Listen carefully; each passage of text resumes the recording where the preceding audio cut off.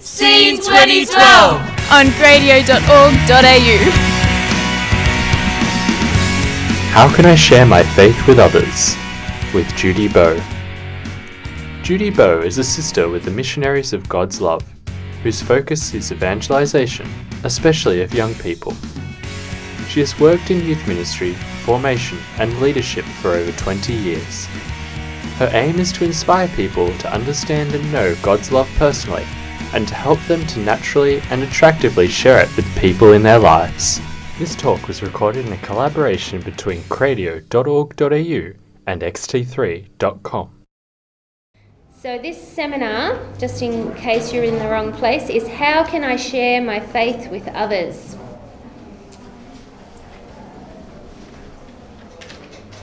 And that's for people who are looking for practical help and encouragement in evangelization. So it aims to help empower normal people, that's most of us, to share our faith in ordinary, everyday ways that change lives and bring real hope to a needy world. So the grace I'm hoping that's available here is that we be re-inspired to allow the Holy Spirit to use us to connect lives to God. So that's the seminar we're doing. And it's based on John Paul II's inspiration, his decisive quote that's kind of prophetic. John Paul II said this to the whole church: I sense that the moment has come to commit all the church's energies to a new evangelization. No believer in Christ, no institution of the church can avoid this supreme duty to proclaim Christ to all peoples. That's a really strong statement, isn't it? All the church's energies. Like, that's amazing. They say you're not allowed to make global statements. Everything and all. Here's John Paul II making a very global statement that the entire church needs to commit all its energies to evangelization. So this should make you feel very good at being in this room, in this seminar, in this Scene Congress, listening to this seminar. Wherever you are, you're in the right place at the right time, doing exactly what the church is all about. So it's pretty exciting. I'm just going to tell you a little story. I'll digress with stories all over the place. When I was a very, very new sister and a very, very new evangelist, way back 20 years ago, I went home on holidays and I was going to visit two of my friends who were teachers. And they were the kind of teachers that once said to me, well, we run retreats for the kids in year 11 and 12, but sometimes we wonder whether we shouldn't mention God at all, because it seems to turn the kids off. And I'm thinking, oh, what? How can you run a retreat without mentioning God? That is extreme. So these were the friends I was going to visit, and I got all ready to go, and for the only time in my life I was really early when I was walking out the door, and I thought, I'm not going to arrive early. And I sat down at my desk and there was a papal document that my mother had left there. I don't know where it came from, but she assumed it was mine because I'm into the churchy stuff. And it was all about, it was this document, I think, Redemptoris Missio, on the permanent validity of the church's missionary mandate. And I sat down and read the first page, and that quote was in the middle of it. And I thought, okay, filled up enough time, I'll go off to my little party now. And in the middle of this party, my friends said to me, oh, this young person that we know is going overseas to do missionary work in PNG. Isn't that wonderful? And I'm going, yeah, that's wonderful. Being a new missionary myself. And I thought, it's great that they think missionary work's wonderful. And then they went on to say, but these days in the church, the mission of the church is really about social work and social justice. So he'll probably be building houses and doing practical things for the people, which is good. That's a good direction for the church to move in. And I was thinking, no, it's not. That's not what missionaries are about. And I just read this document. So I said, actually, the church teaches that it's permanently valid for people to preach the message of evangelization. Like, that's what the church is all about. It's the entire purpose of the church. it's in one of the documents. And I sounded like I knew lots, I was quoting this church document. And actually, I just joined the sisters. I didn't know anything about anything. But that God had set me up to read this little thing just before I walked out the door. So inside me, I'm laughing my head off, thinking, that is so funny. I don't know anything about anything, but the Holy Spirit's behind me all the way and getting me prepared to know what to say when I need to say it. I don't know if I impressed them or not, but it really impressed me. It impressed me that God was on my side, and even when I was out of my depth, He was going to help me do what I needed to do. So, you people are all involved in the new evangelization. The whole church is up to its ears in the new evangelization. So it's new in its ardours, methods, and its expression. This is what the popes are telling us. And this is what we're experiencing. I don't know whether you've been experiencing this in the last few days or the last few years or your entire life. Maybe it doesn't seem new to you. Maybe you've been born into this. But what's happening around us in the church is a whole new energy in the power of the Holy Spirit. This is an exciting time to live in the church. A whole new style that is radically open to the needs of our contemporaries. What we're experiencing here at Scene and taking out into the city is a whole new style of the church. And probably people you meet are a little bit shocked about it. Like, are you Catholics? Really? And it's a whole new language that can communicate and call to conversion. So in looking at how we evangelize ourselves, know that there's something new happening, that God's giving you a whole new grace, and that there's a new way to live it and to be it. So Scene is an example of the new evangelization. In case you're not quite clear on what it is, what it looks like, you're in the midst of it. You are it. You are the new evangelization. And I found this great quote that I just had to put in because John Paul II would be cheering us on way back in 1993. He said, "Offer your youthful energies to building a civilization of Christian love. Do not be afraid to go out on the streets and into public places. This is no time to be ashamed of the gospel. Do not be afraid to break out of the comfortable and routine modes of living and to take up the challenge of making Christ known in the modern metropolis." Do you feel good about yourself now? That's exactly what we've been doing, isn't it? Breaking out of the church and hitting the streets and going up to people and letting them know that the church is alive, that there are some people who are excited about it. And there happens to be a secret weapon in the new evangelization. Did you hear about the secret weapon? No, maybe you haven't heard about it. It's fairly secret, but you actually do know about it. The secret weapon of the new evangelization is you! This is not a trick. This is not a gimmick. This is the Word of God. So insert your face here. You are part of the picture. When John Paul II is saying, don't be afraid to get out on the streets, don't be afraid to share your faith, he's talking to you. He said, modern people listen more willingly to witnesses than to teachers. The world is looking for a witness, not someone to tell them more stuff. We're overwhelmed with words, but people are watching people of faith, which is you, to see if it's real and genuine and worthwhile. And I found somewhere in a review of the best evangelization methods a quote that says, "Personal contact provides the best way of reaching others who are not aware of the treasure of the Catholic faith." I just Googled that because I know it's true and I wanted to quote it so that you would believe me.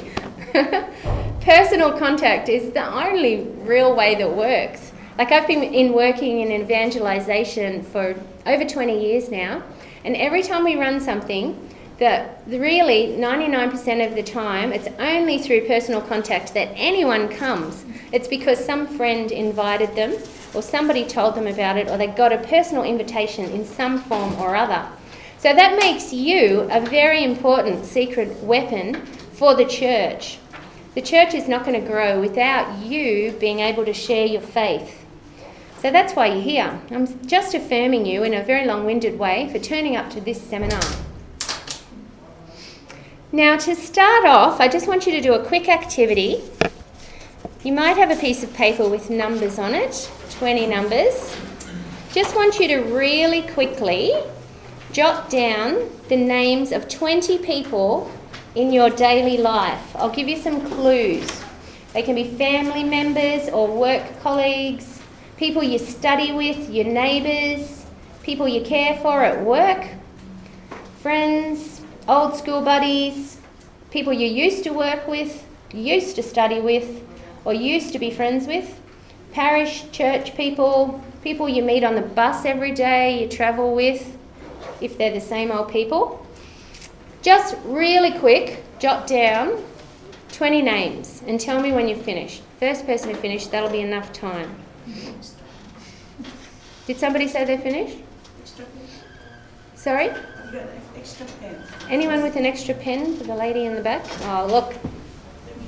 So just put your hand up when you've got 20 names.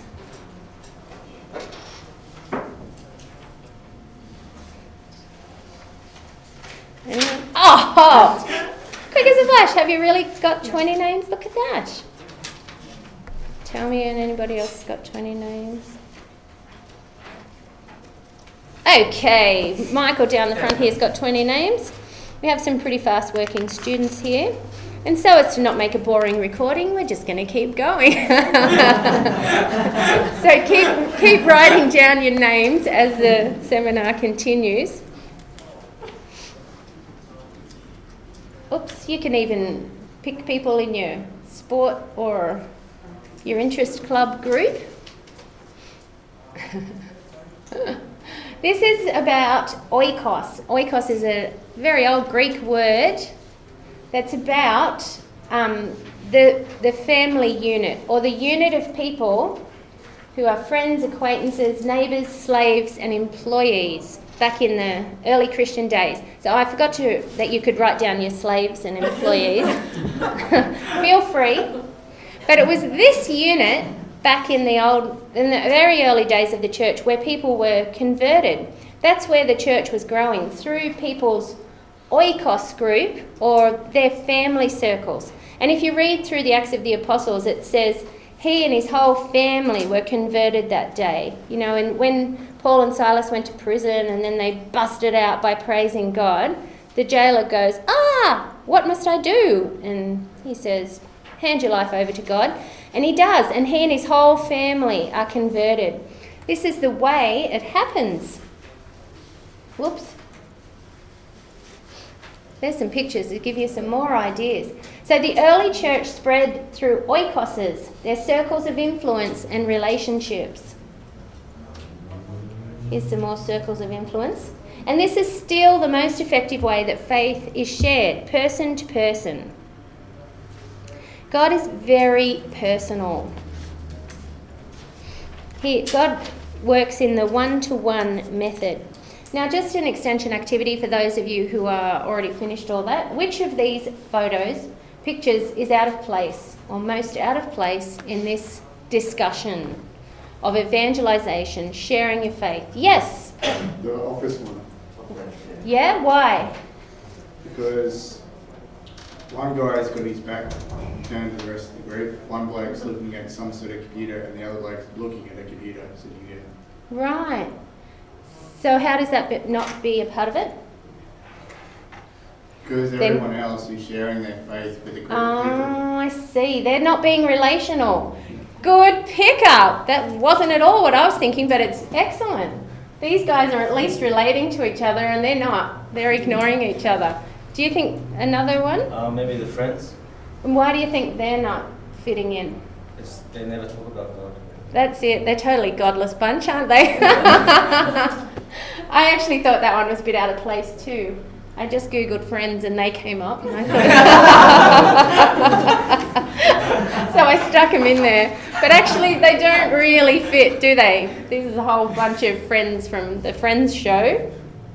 And none of them have got faith. And none of them are very genuine and real. They're all actors and it's a fake show. So all of these are I think, photos of real people. And when you're talking about evangelization, genuineness and faith are the keys. So I like that relationship idea, though. That's true too. But that's the one I would have kicked out. Yeah, we'll edit both of them right out of the picture. Good work, good work. So we're into it now. We know what evangelisation is. We know why we're doing it. We're into the new evangelisation. But you might not be entirely convinced that evangelisation is a very Catholic thing to do. Maybe older people. You guys grew up in the new evangelisation, but us older people sort of think, yeah, maybe it's in a Protestant word. You know, it's really the Protestants that go out evangelising, and we're just becoming Protestanterated. Well, can I add something in that one? Yeah. I once spoke to my speech teacher about what you were saying, and I said to her, how come the Protestants always go out and evangelise and us Catholics just sit back and watch them do it? And she says, because Catholics are complete lazies. That could be the answer. Catholics are lazy. We know that's not true, but we really haven't been formed in evangelisation. Well, maybe before. In the last 10 years, 20, I don't know how many, 10 or 20 years, the whole church is trying to form us in evangelisation and change the way we think about it. Excuse me, Judy. The Protestant words they use evangelization. We use apostolate, don't we? The Catholics. Yeah, it's become a very Catholic word now, evangelisation. So apostolate means proper then that we work. use the word evangelization? Yes, very proper. Yeah. We've Catholicerated the word evangelisation. Maybe we had it first, who knows? So we'll just read this quote and see if that answers it. This is Pope Paul VI, who's not even contemporary. This is like back in the 60s he's saying this. We wish to confirm once more, that the task of evangelising all people constitutes the essential mission of the Church. Evangelising is in fact the grace and vocation proper to the Church, her deepest identity. She exists in order to evangelise. Wow, I think we can use the word now. That's a proof. Blasted out of all doubt that evangelisation is not a Catholic word. The reason the Church exists is to evangelise. Okay, we're convinced. It's up to all of us. That would be another great quote for my friends, wouldn't it? Who are going, oh no, we've moved beyond evangelising or just help people these days. The greatest way we can help anyone is to evangelise, to tell them about Jesus. Maybe we are conveying them to the good news when we are being kind and loving. Oh yeah, it doesn't stop us from doing good, but the highest form of doing good and the underlying purpose of all doing good is that because Jesus came and died and will live forever with us. So, this is my internal reaction to the word evangelise. Does anybody else ever feel like that when you think about evangelisation and sharing faith? Only two people in the room? Oh, a few more. So, for those of you listening in Radio Land, there's a picture of a girl with very big, scared-looking eyes that you can't see.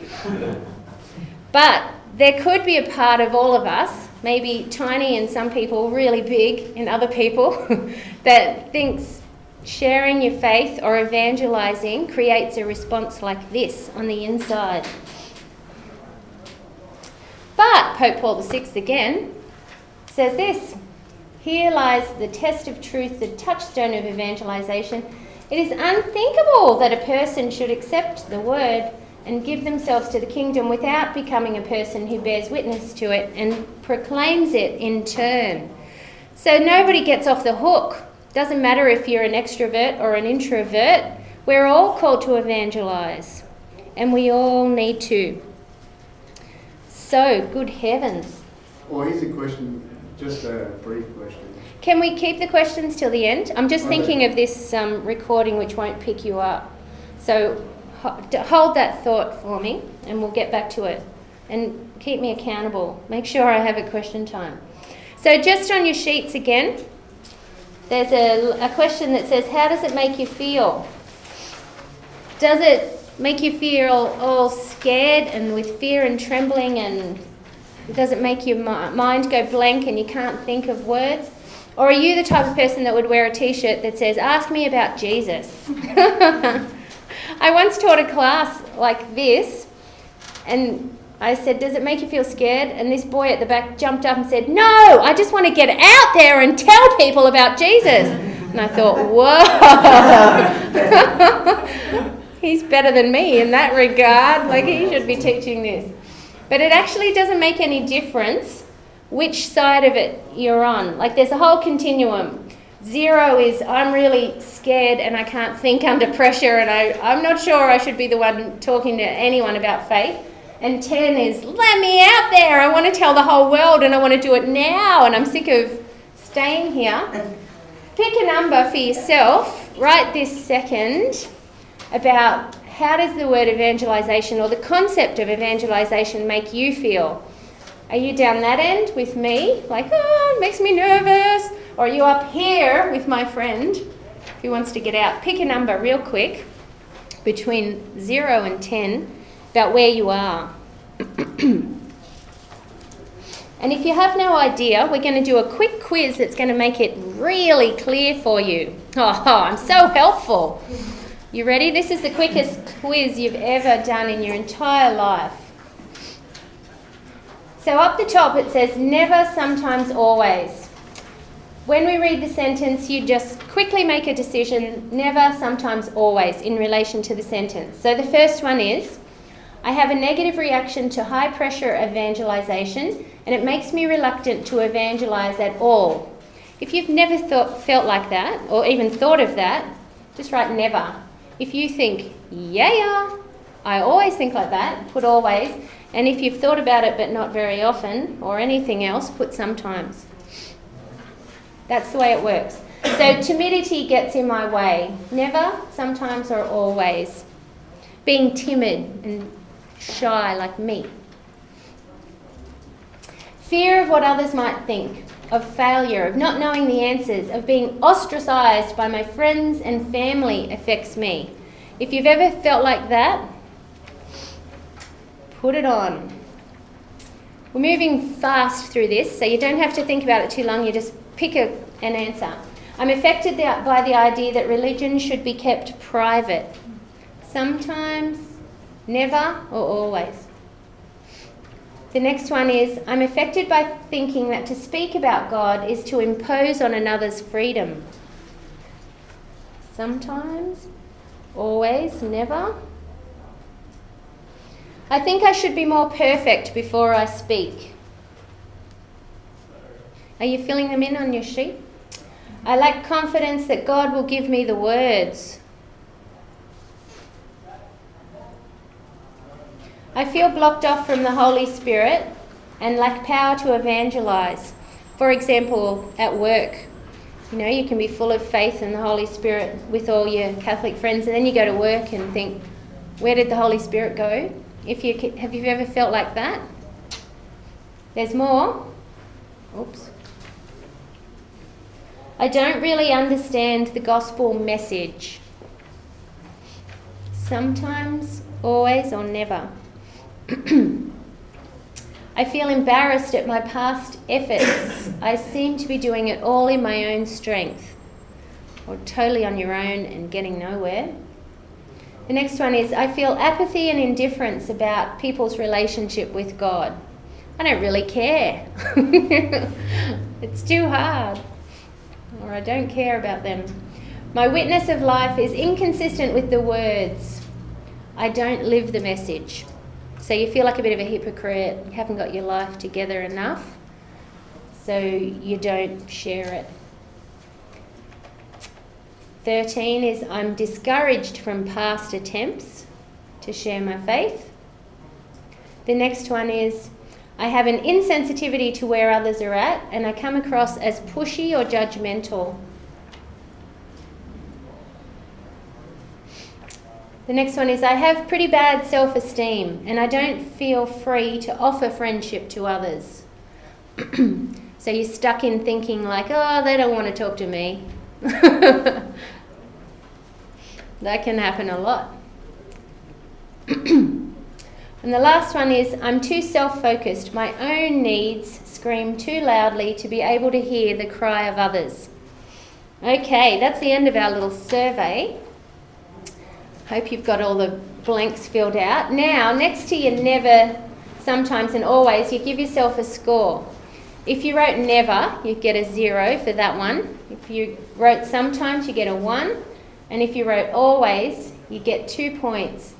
So quickly bash down the points next to the sometimes, always and nevers that you wrote there. And then add them up. This is a maths test as well. It's quite a demanding seminar. Have you got it all added up? You got a total score? We have very fast workers in this class. Super fast. You'll make super good evangelists, I tell you. Okay. This is one of those quizzes where you find out your whole personality just by adding it up. Oh, don't you love it? It's like a girly magazine. And if you're a boy, you probably haven't experienced this fun. So if you got between 0 and 10, put your hand up. If you got between 0 and 10, you guys are supersizer evangelizers. Yeah. You are a turbo-powered evangelist, a fearless worker for God who has worked through or are free from most blockages to evangelization. You move in the power of the Holy Spirit and evangelize naturally because you know how important the message is in your life. Does that sound true? Supersizer evangelizer. Okay. So who got between 10 and 20? Put your hand up. Oh, who are you? Pope's Buddy Balanced Evangelizer. Oh, yeah. Pretty good. You are a well-balanced evangelizer. You have insight into the way other people think and aware of differing views to your own. You know yourself and the influences that discourage you, but your awareness of them can make you very open to God's grace and power moving through you. Oh, yeah? How do you feel? Balanced. Okay, who are the people with me between 20 and 30? Yep, just you and me. There's 2 of us. Who are we? We are Mama Mary's Maximizer Evangelizer. Yeah! We are very aware of our need for God's power in the process of evangelization. We're very sensitive and intuitive people who could be very open to the Spirit and the needs of other people. Our sensitivity to the other person makes our style of evangelizing very affirming and gentle. Oh, just like Mother Mary. Yeah. So the point of this little exercise is, it doesn't really matter what your personality is or whether you're terrified or let me out there type of person. Every person in the universe is called to evangelize and has actually got the gifts to evangelize. And if you're timid and sensitive, then that's good. God can use that to make you very sensitive to the other person. And if you're bold and courageous, that's great, then you'll be able to use that for the kingdom. So why do we do it? This is for the scaredy people. If it's so scary, why do we evangelize? Other than the whole world needs to hear the message, sharing our faith is the normal path to ongoing conversion and growth. So for people who are pretty self-centered, we need to evangelize because it's good for us too. It's the normal way you're going to grow in your faith. And Jesus asks us to do it. It's part of following Jesus. He said, go out to all the earth and tell the good news. And Jesus never asks us to do anything that's not important, and that's not life-giving, and that's not really essential for our growth and our good. So that's why we do it. So how does evangelizing boost faith? Well, first of all, you're working with Jesus. You know, when you work with someone, you get to know them, and you become even better friends because you're sharing important or difficult stuff, or you've got to figure out how to work together. Same thing with Jesus. We're working with him, so we get to know him more. And it makes you appreciate the gift of faith. Has anyone ever felt that when you're sharing with someone who's totally got no faith? You think, oh, I'm so lucky. Or you're just getting out there with the world and realising these people are trying to cope every day and they don't even know what I know. How do they do it without faith? Or they don't care. Or they don't care. And they're asleep. They're asleep to their own need. They don't even know how desperate they really are. That's it. And we experience the power of the Holy Spirit. When we step out in faith, when you go out to Pitt Street or wherever you go, you're stepping out, and we will experience the power of the Holy Spirit. Whether it's you get set up with absolutely the right people, or the right words come out, or you have things happen to you that are amazing coincidences that just happen at the right time. And it also exposes our need for conversion. Like when you find you don't have the answers, or you think, yeah, I don't know if I think I might believe you. When somebody's telling you something of their lack of faith, and you kind of think, yeah, me too. Like when we're trying to share our faith, it makes us realise where our own dead ends are. And it also keeps our own problems in perspective when you're reaching out to others. So did you know you need more friends for God's sake? That sounds awful, doesn't it? But it's absolutely true. You definitely need more friends for God's sake. And this whole seminar is talking about relationship evangelization. Evangelization amongst the relationships that you already have. So it also involves deliberately trying to bring people closer to Christ by our friendship. You could think to yourself, hold on a minute. That sounds dodgy. What's the real point of this relationship? You could say, is that genuine? You know, like deliberately either developing a friendship for the sake of Christ or going out looking for friends to evangelize them. Is that genuine? And the answer is absolutely. If you were to look at the reasons why you have friends, most of them are just pretty boring reasons or selfish reasons, like I need somebody to hang out with in life, or we like being together, or you know, it just happens that way. We're at work and we've got stuff in common.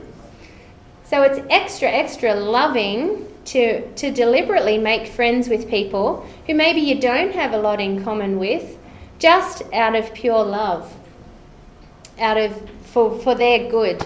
So it's an absolutely genuine thing to do, as long as you're genuine about it.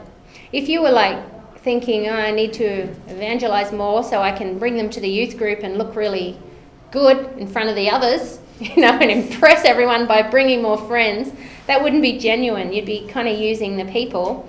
But if you genuinely want the best for them and you develop a friendship with them just because you want the best for them and the best for them is Jesus, that is incredibly generous and loving.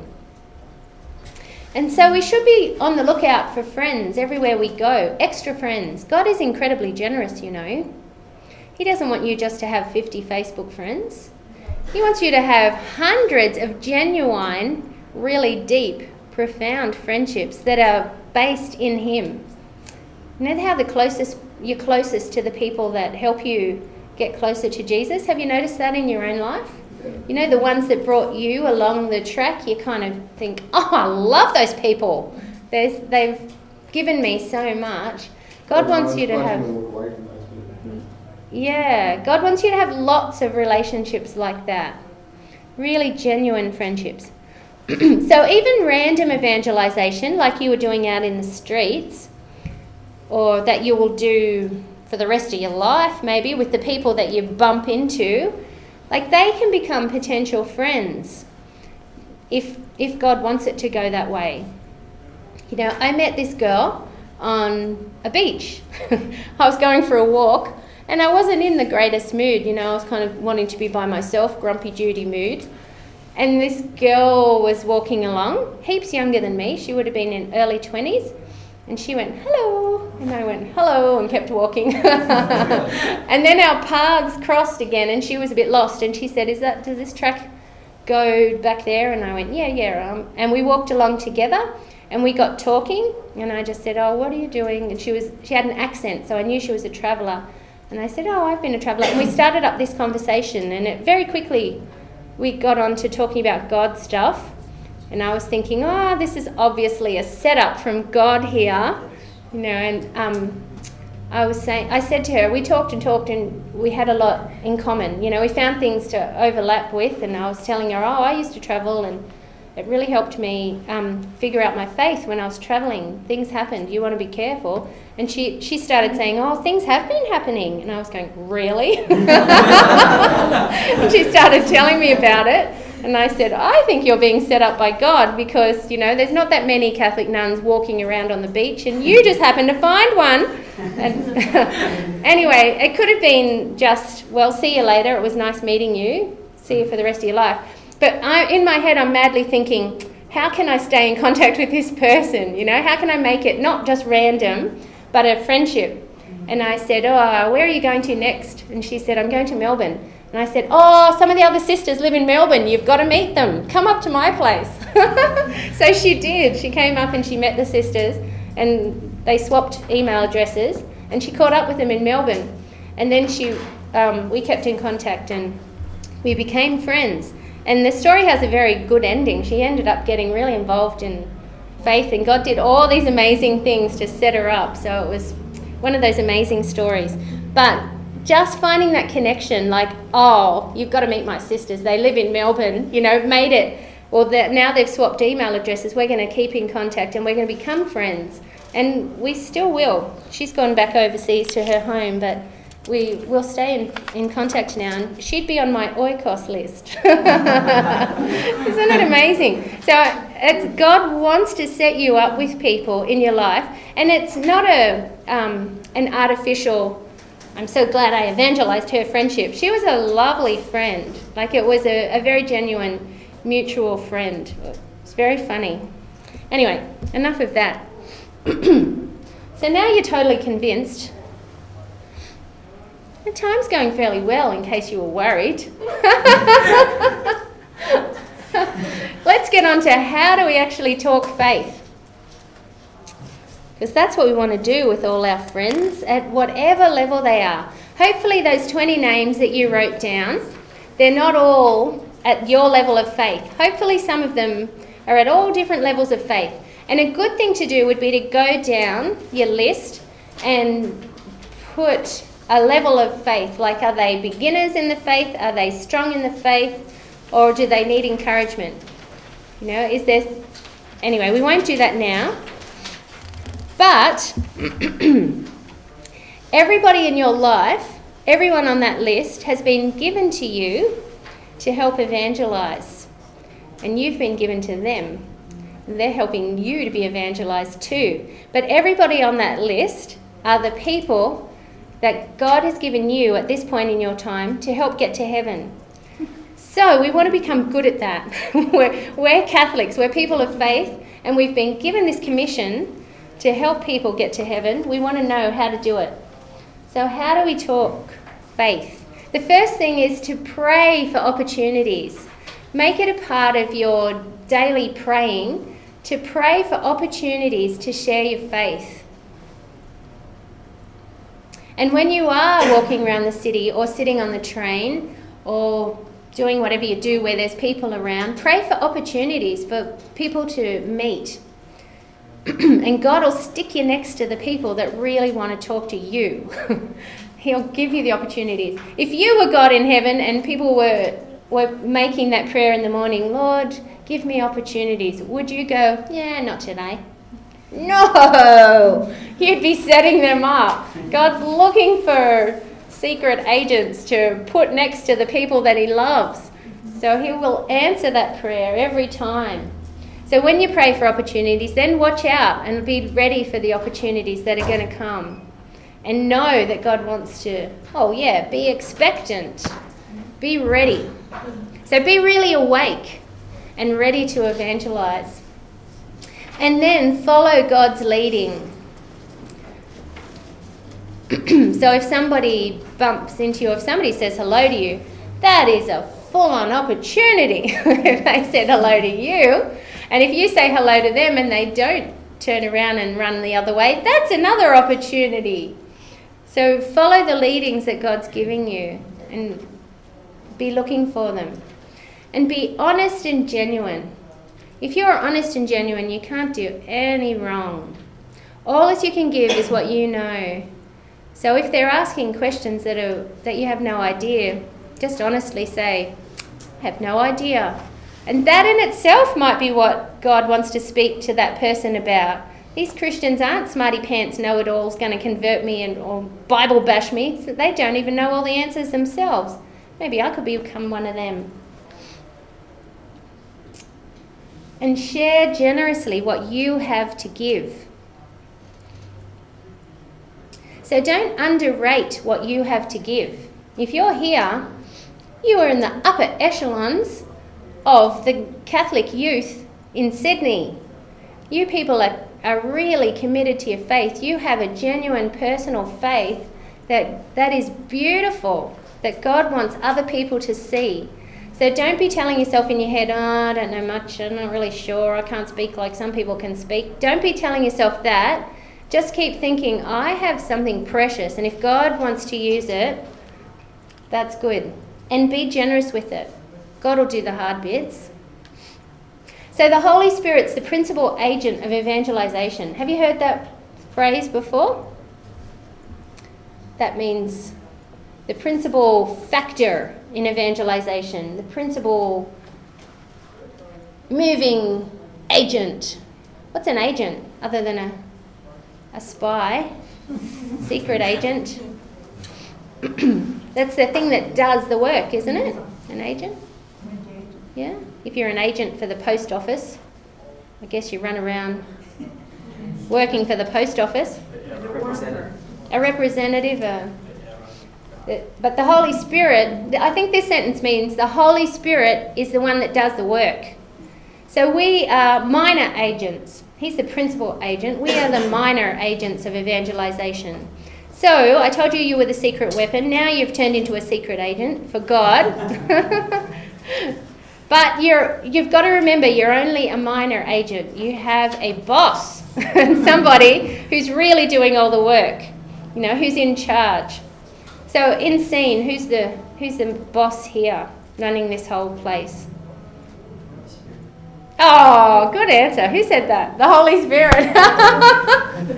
You said about the secret weapon in the first place. I thought you were going to say the Holy Spirit. Yeah. I was expecting the Holy Spirit. You are one of these genius students. It's getting better than the teacher. Just be careful. When I was saying who's running this whole show, you were supposed to say something like Kathy Kennedy, isn't she?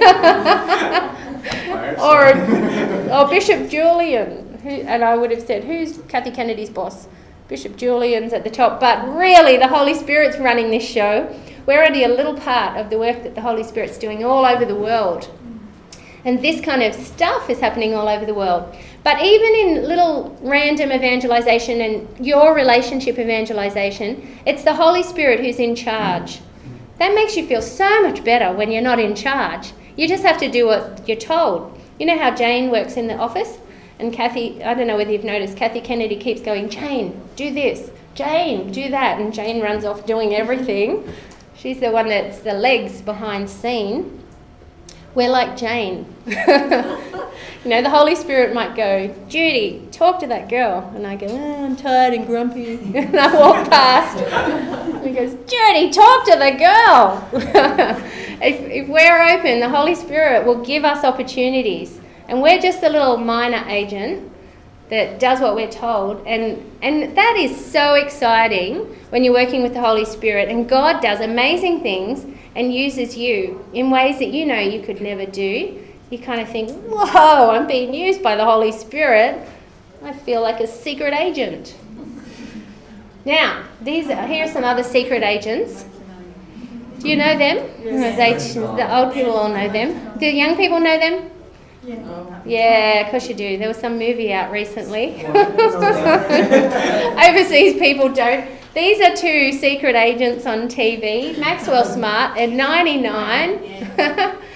And they're silly agents. They're like, it's a spoof of James Bond, you know, so they keep getting in big messes and it all works out happily in the end. But this is an extension activity for my brilliant students who keep popping up. How have they got anything in common with us and our secret agentness and the Holy Spirit? Or how are they the opposite? Come on, creative thinking. Is there anything in common with them working with control and us working with the Holy Spirit? Cooperation. Cooperation? Yep, they work together. Relationship. All about relationship? Yeah?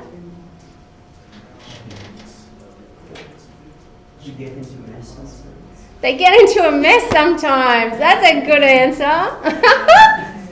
Most of the time. They're a bit bumbling. They're not experts really. They just pretend to be. But what happens at the end of the show? They always win, don't they? Somehow or other, miraculously, it all comes together, and these bumbling spies come out with a happy ending, and we all feel good about it. It's kind of like that with the Holy Spirit. This is not a deep, profound connection here, but we are bumbling agents, and God, because God is all awesome, brings it all together anyway. He delights in using bumbling little people to do amazing things, like bring people to Jesus. I just thought I'd put them in because it's kind of a bit novel, wake you up a bit. It's no real genuine connection. So, how do you talk faith? Don't be pushy, take time. There's no panic about evangelization. It's actually God's work. God's going to start it and finish it, and He just uses us. So you don't have to feel all panicky and think, I've got to get this person converted, and I might only have 10 minutes, and better bring in the gospel now. You don't have to have that feeling at all. You can just be kind of thinking, what are you doing, God? What should I say next? You know, we can take our time. Share who Jesus is for you in a simple way that is relevant to the other person. This is not rocket science either, is it? Like, you guys are experts on this. But hopefully it's kind of affirming that you know this stuff. So the most powerful part of evangelizing is sharing personally your own stuff, who Jesus is for you in a way that's relevant to the other person. So when you're listening to them, you're looking for connections and overlapping bits. And if there is one, then you can share how something is relevant, something that they've brought up that is relevant to them, how it connects in with your story. And people really want to hear that. People feel really interested when you share about you, genuinely about you, because it doesn't happen very often. You know, when you run a function like this, the part where everybody's listening is the testimonies, where people stand up and tell their own story. People are really interested in that. You've only got to watch what's on TV, all that reality TV stuff. People are really interested in other people's lives. And if you genuinely share something deep and personal from your own life, people want to know that. And they feel privileged to hear it. So it's a powerful thing to give. The other thing you can do is a sharing of the basic gospel message in a way that meets the felt needs of the other person. So the basic gospel message, just the simple facts of our faith, if they connect with the other person. And an easy way is to invite them to attend something evangelizing, to go along with you. So to invite them to a Grace Fest or a youth group or a summer school of evangelisation, or to drag them along with you to an event that will be evangelising. That's an easy way, isn't it? Sometimes, if you can get them there. Now, this is one thing that I found very helpful, is the whole concept of fishing when you're evangelising. The whole fishing for interest, checking whether the person's interested. So you don't have to hit them over the head with your whole testimony. You just test whether, is this a person that the Holy Spirit's working in or not? You know, like, is this somebody God? And how do you do that? So you test their interest in God matters by throwing out bait in a subtle way. So this is a polite way to respect the person and where they're coming from. So give us some examples, Jude. Give us some examples. Well, just even mentioning God things. Like, I went to Mass on the weekend. Or a priest I know said to me, or I read this article about God stuff. Or even saying, I'll pray for you. It lets them know that you're a God person, that you do God things.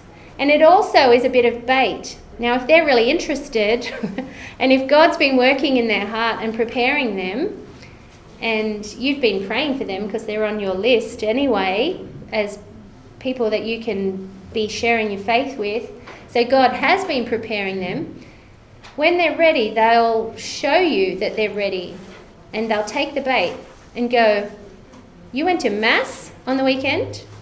Why do you go to Mass? And that is a beautiful opening for you. When someone gives you permission to share your faith, you can go for it. You know, it means I'm open. Tell me about it. It's so much easier than going up to somebody and saying, can I share my faith with you? Whew, when they are asking you. Talk to your faith without to someone that. Because there's actually a story that happened to me and this friend of mine. Can we keep it till the end? Sorry. It's briefly. Okay, real brief. And anyway, we're talking about our faith and how great God is. And Holly Peel came up and said, can I have a prayer card? All because we were talking about the faith. Yeah. And before I came along, you got no one. Yeah, I've had experiences where you're talking to someone on a train and they're asking all these questions, and then other people on the train are nodding or going like this, or I got off the train and this man says, good on you, love. You kind of think, I had a feeling there were people listening. So evangelising on trains, it's not just the person you're talking to. So back to throwing out bait. By referring to your youth group friends. You know, you're not directly saying, hey, do you want to come to my youth group? You just say, a couple of my friends at youth group, you know, they said blah, blah, blah, blah, and see if they take the bait and go, what youth group? Just see if they are interested. Or you can be a bit more direct and say, are you Catholic or do you have faith? That's not so... Or are you Christian? Yeah. So if they do respond, you can go further. It's like respecting where they're at and their interest level and how much God is working in them. And they might only want to know that much today, that you actually have youth group friends. That might be enough for today if they go, no, if they don't respond. But later on, they might use the information. So if they dodge the subject, you can back off and keep praying. So it takes the pressure off you entirely. You don't have to be a Bible basher. Please let me tell you the gospel story. Or please let me tell you my testimony. You just have to wait for people who really want to know, who God's already preparing. So you don't have to go too far too quickly. Speaking of too far too quickly, have you heard all those jokes about Catholic pickup lines? Yeah? If you haven't, I've got some for you. Evangelising pickup lines. Your eyes are as green as a priest's vestments in ordinary time. That's Yeah, that'll be handy for you fellas one day, except for the seminarians. Don't use it. What about this one? Instead of saying peace be with you, can I please be with you? When you at Mass. That's a good one. Sometimes, you know, if you're looking for a wife, you can't waste time. That's right. Do you come to confession here often? Oh, they're so corny. No, not very good. No. What about this one? Oh, I like your vision for life better than mine. Can I join you in yours? Do you know where I got that from? This man actually said that, and then he married her.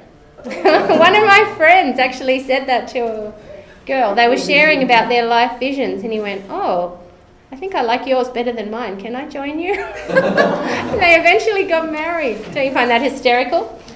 Anyway. I guess so, but pick-up lines don't actually work. Yeah, pick-up lines that work. That one worked. Write it down, guys.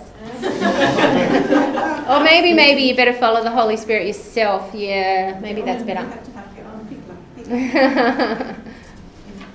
So, these are ones I got out of a book. These are more about sharing your faith. Have I ever told you how I got interested in my faith? Can you imagine a situation where you'd use that amongst your friends? Does it make you feel nervous? Have you got friends that you never talked about your faith with? No. Yeah.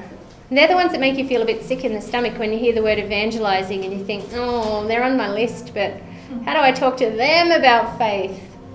How do I get from here to there? Well, you just wait till they give you one of their magazines and you go, oh, have you read this? Yeah, swap magazines. If you were complimented on your dedication, love and service, you could say, well, if you'd known me 2 years ago, you probably couldn't have said that. That sounds pretty corny, doesn't it? You have to reinterpret this into youth speak, into your language, into your way of doing it. But it's a pretty good concept, isn't it? Like people often say to Christians, oh, you're so lovely, or you're so nice, you always do the nice thing. How do you get from that little compliment to, well, I haven't always been like that. You know, people used to call me, bleh. And then they'll go, why? What do you mean? And you go, well, I haven't always been into my faith, you know, and then blah, blah, blah. If they're interested, you could tell them what happened in your life. So if you're talking to a lapsed Catholic, you could say, I used to feel like you, disillusioned by the church too, but I don't anymore. And you could say, can I tell you what happened to me? Or you can wait for them to say, really? Why not? That's even better if they're asking you. And if you stop here and say, I don't feel like that anymore, and they just go silent and look awkward and walk away, then you don't want to ask them, can I tell you about it? Because they obviously don't want to know. But if they are interested, because they've figured out already that you're an average, nice, pretty normal young person and you're not disillusioned by the church, how could you not be in this day and age when it's written up in the media so yuckily? How could you not be? They might be very curious to hear your answer. So just before you go to sleep, I'm going to ask you to give me the answers. What do you say if one of your friends is confiding their struggle? You know, that you've reached a point in your relationship where they start telling you all the hard bits or they're crying, or what is the right thing to do as an evangelizer? Think about it. Might be a trick question. Listen is the right answer. Were you going to say that too? You were all going to say that, weren't you? Well, yeah. I mean, you could choose to just put the phone out to the side and walk off and listen to the radio. Oh, that would be bad. But then that wouldn't be the Christian attitude. That's it. The most important thing, if someone's telling you something deep and personal and hurtful, the only thing to do is to listen with great respect. And be really careful about giving them an answer or a solution or the Christian message in the middle of that, unless you really think this is God. Because you want to just be a friend who listens and respects them. Because that's a privileged moment if someone tells you their struggle and their pain. And sometimes they don't want the answer, they just want someone. No, they mostly want someone to listen. But that might be the moment, the privileged moment, when you could speak a word of hope, where you could mention where you get your hope from, that you know what they're talking about. It could be. But that's where you have to really listen to God. And you can't do any harm by listening and respecting them and supporting them and loving them and showing all of that. I'll have to finish pretty soon so we can have some questions. Right, someone you've known forever but you never quite get around to it. What do you do with people like that? You've known them forever but you just never talk faith. How do you make that leap? Well, there's an easy answer to that one. No, easy answers are never the right one, are they? Well, I took a drive up to, me and my boss took a drive up to Mount Wilson after the windstorm had hit. And we're driving back home. Maybe hold the story because I want a kind of general answer. Sorry to interrupt you. That's okay. I think sometimes the opportunities come Yep. Yeah. anyway. Look for opportunities. Look for that moment. It might not be something that you have to say in particular, but there might be an opportunity of it being, say, something about your lifestyle and that it's maybe counter to theirs and they might just ask. Yeah. Be looking and be ready. But you might have to be really out there with them and say, I've never talked about this with you, but, like really honest out there. Or, I've always been a bit hesitant to talk about this because you're such a good friend to me. But really, most important thing in my life is my faith and blah, blah, blah. Sometimes you have to just stick your neck out and do it.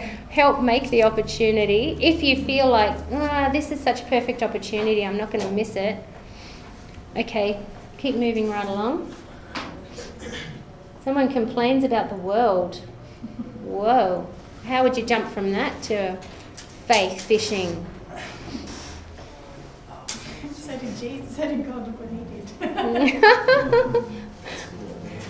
I reckon do your absolute best. And in this day and age when there's so much grace around, you can take a few risks.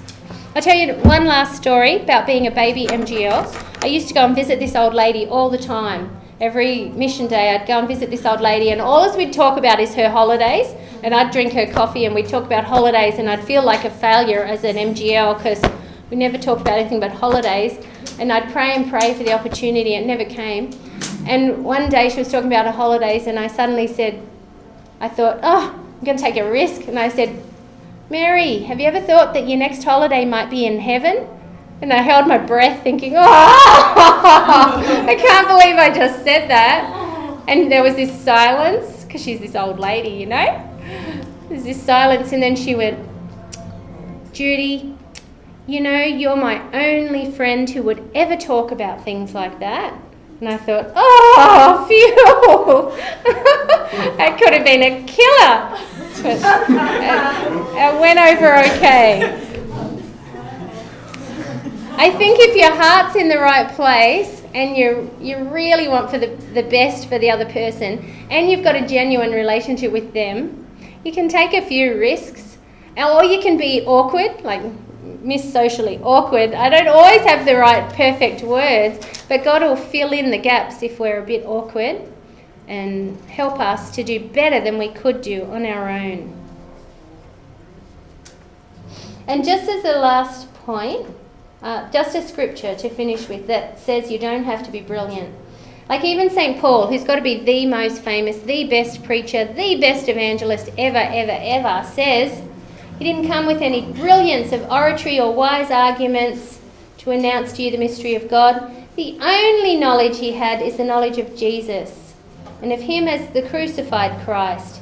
And he came in weakness and in fear and great trembling. That's us. Mama Mary maximises.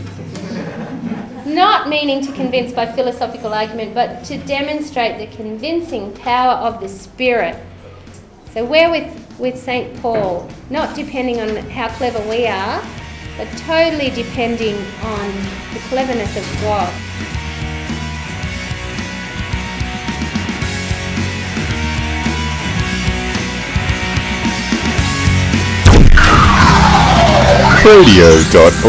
Radio.org.au